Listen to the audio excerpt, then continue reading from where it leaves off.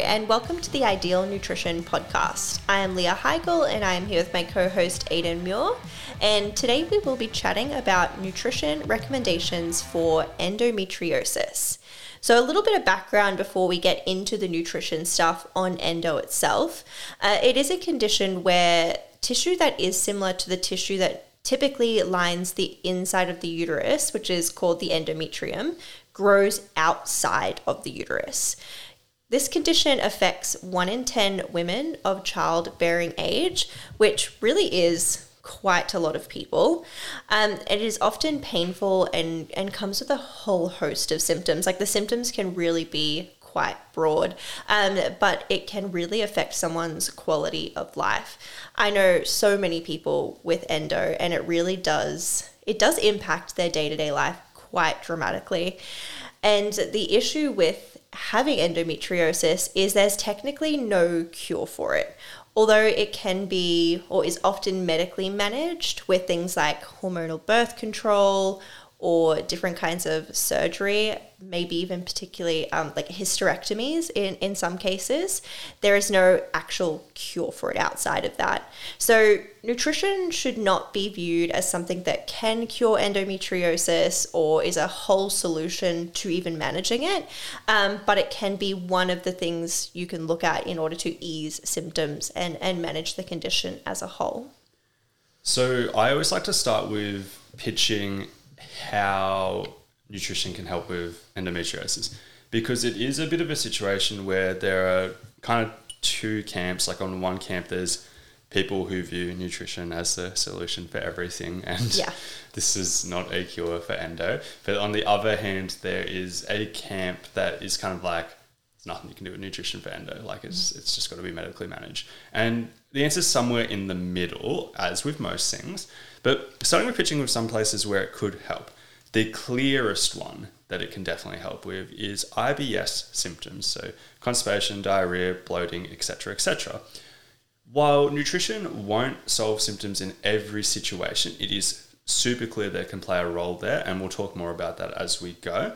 The next few things are a bit more debatable. There's less clear evidence and everything like that. But let's look at the mechanisms through which nutrition could help endometriosis. One could be reducing inflammation. The next one could be potentially managing estrogen levels. And the third one could be reducing the production of harmful tissue. That's a very tricky area to navigate, but there is a bit of evidence of benefit in all three of those areas. It's just how far that extends, which is the bigger question, and what strategies would be the most effective. So starting in the clearest space when it comes to nutrition and endo is that IBS specific stuff. And we are starting here because it is the clearest link. So many people with endo do experience some kind of IBS type symptoms due to their condition. One study highlighted that 72% of women with both IBS and endo who undertook the low FODMAP diet for 4 weeks showed an over 50% improvement in symptoms. So clearly, like with this IBS relate, like endo related IBS, there is stuff that we can do from a nutrition perspective, particularly something like the low FODMAP diet, that can help.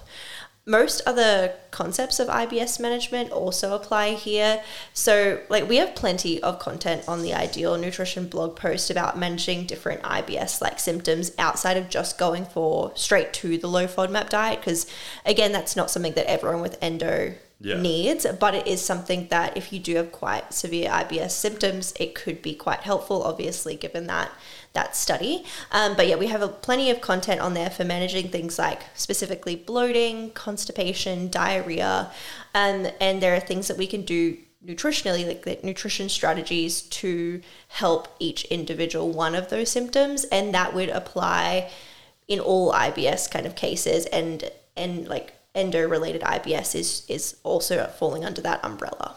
Yeah, I view that FODMAP study as a good example, as a proof of concept, just being like, if somebody did claim there's nothing you can do with nutrition that could help with any endometriosis symptom, you'd be like, literally one approach, one strategy. 72% of women notice a greater than 50% improvement. So it's like, okay, like there is stuff you can do, but yeah, we wouldn't necessarily jump straight to a low FODMAP diet. Like there's so many options. There's heaps of options. So many options, but it's just like, obviously we can do some pretty awesome stuff with nutrition when it comes to that IBS stuff.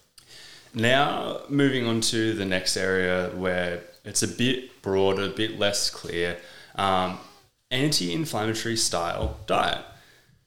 Super broad, but general principles of a healthy diet also apply to endometriosis. For example, dietary approaches such as the Mediterranean diet fit into this category, and there is some early promising evidence of benefit between the Mediterranean diet and endometriosis. Another specific area of research within this category is omega-3 intake, and this is where it starts to get a bit more mixed. Like I see some people overhyping it, I see some people underhyping it, and animal research, which I don't normally like to start with animal research, but animal research has indicated that omega-3s can help reduce the formation of those cystic lesions.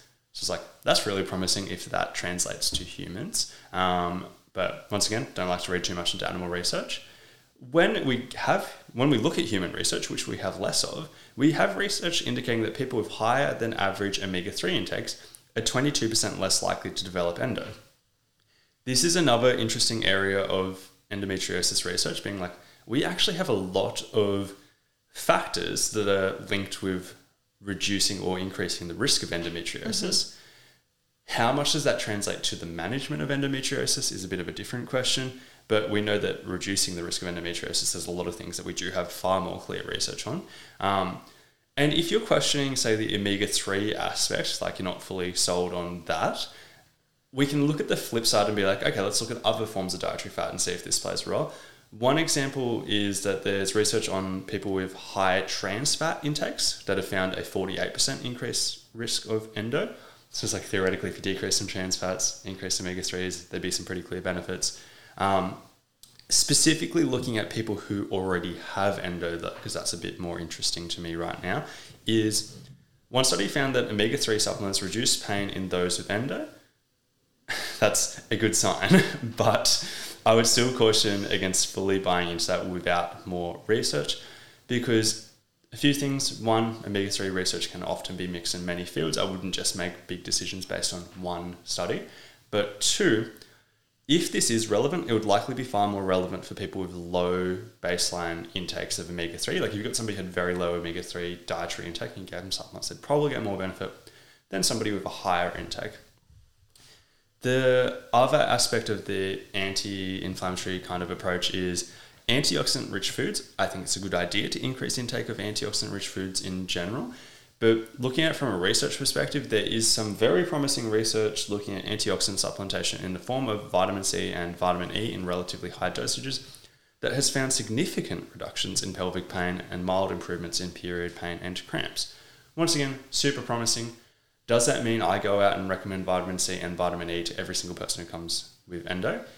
Not necessarily, but it's like if we're looking for angles where nutrition can play a role, that's some of the more promising stuff from that kind of angle of looking at it. Getting on to the next topic, we're going to talk a little bit about red meat. And I hate being like the plant-based person, the vegan, banging on about red meat, but I just happened to kind of fall on this topic. But research on red meat is, it's always difficult to interpret, but looking at the research, like higher red meat intake is somewhat linked with the development of endometriosis. And there are some proposed mechanisms around this involving heme iron, but the reason it can be difficult to interpret is because like how much of this link is due to the combination of things like saturated fat, low fiber, higher calorie intake, lower intake of antioxidants. It's really hard to say and like have this clear link between red meat intake and the development of endometriosis when there's so many other factors that can be playing a role that need to be considered. Regardless, at a minimum, we would be cautious of having a really high red meat intake. I tend to just generally, for everyone, try to follow like the World Health Organization recommendations that it does recommend that your intake of red meat should be less than 500 grams of raw red meat weekly. So I tend to just throw that out to most clients, but particularly ones with endometriosis or ones that are worried about developing certain conditions. And I think that's just like a good place to draw a line in the sand, basically. But realistically, I think what matters more is the dietary context of where that red meat is. Like if you have a high or even moderate red meat intake and the rest of your diet looks really low in plant foods, low in omega-3s, low in fiber, I think that's going to be obviously a lot more detrimental than someone who has red meat intake that is moderate but is eating a ton of plant foods, high fiber, high antioxidant intake and everything. So I think that dietary context matters a lot more than looking at red meat specifically as the problem.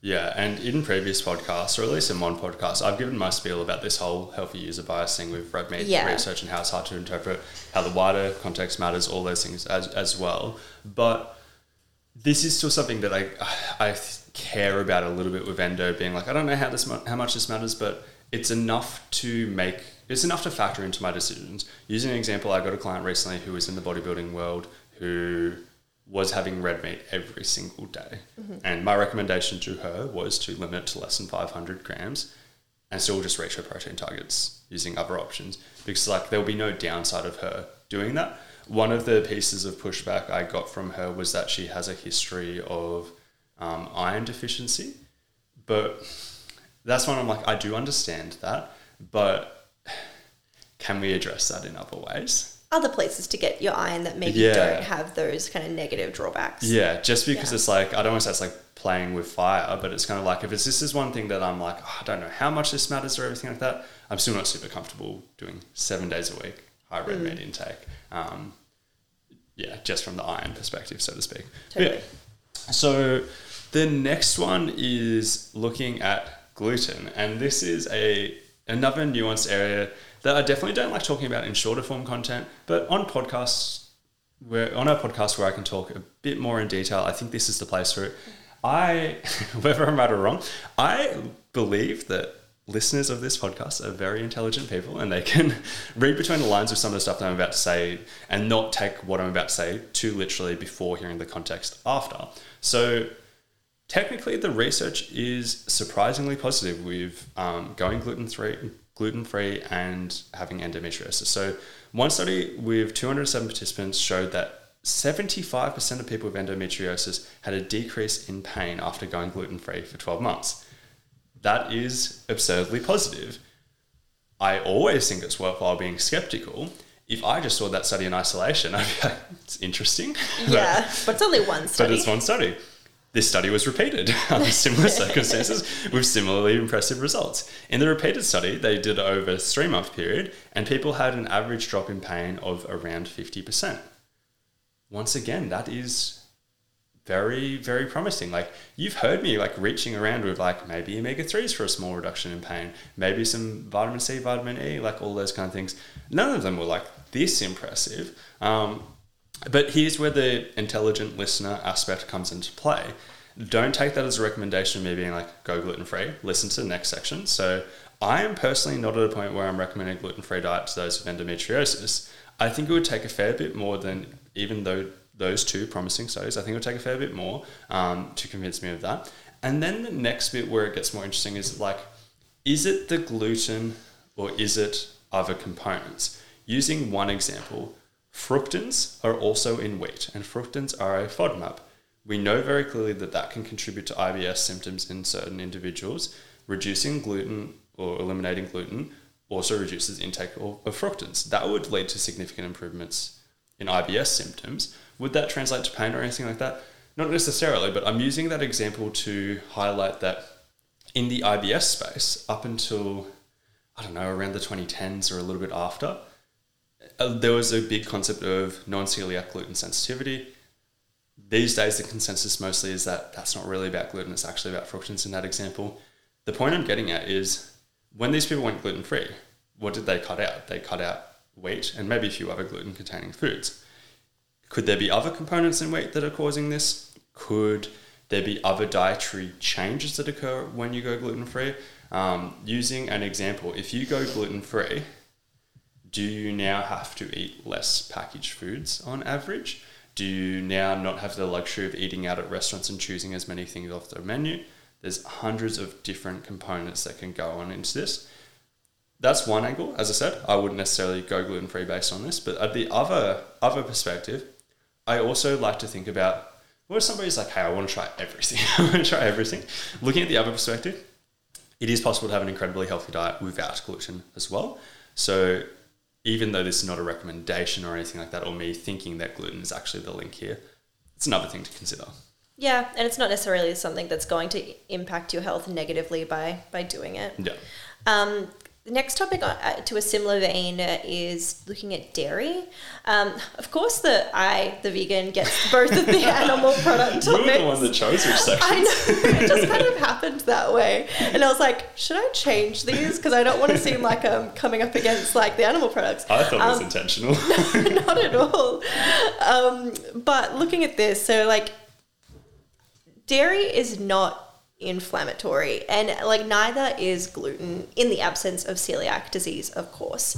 So realistically, there's not going to be an issue specifically with dairy and endometriosis, but where we could find those two things interacting is since IBS and endo have an overlap, it's worthwhile considering the possibility of lactose intolerance if you are experiencing symptoms after consuming dairy products. Like we obviously know if you have lactose intolerance and you eat high lactose dairy products, you're probably going to experience symptoms, and we know there is an overlap between endo and IBS.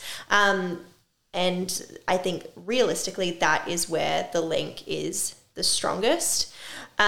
Although there is some research that has actually linked dairy consumption with a lower risk of developing endometriosis, which I also think is relevant to mention, in that we know it's not going to be one of those things where dairy is causing or significantly increasing the risk of endometriosis or making the condition worse outside of the IBS related stuff. Yeah. And another thing, like I wish I got some stats up on this, but like a large percentage of the population is lactose intolerant. And the reason why there's such a broad range of stats, like I've seen things ranging from like within certain populations, like anywhere as low as like 15 up to like 90% of like certain populations having lactose intolerance. And the reason why there's often such broad ranges because it depends on your definition, like how much lactose do you have to consume to get symptoms or whatever.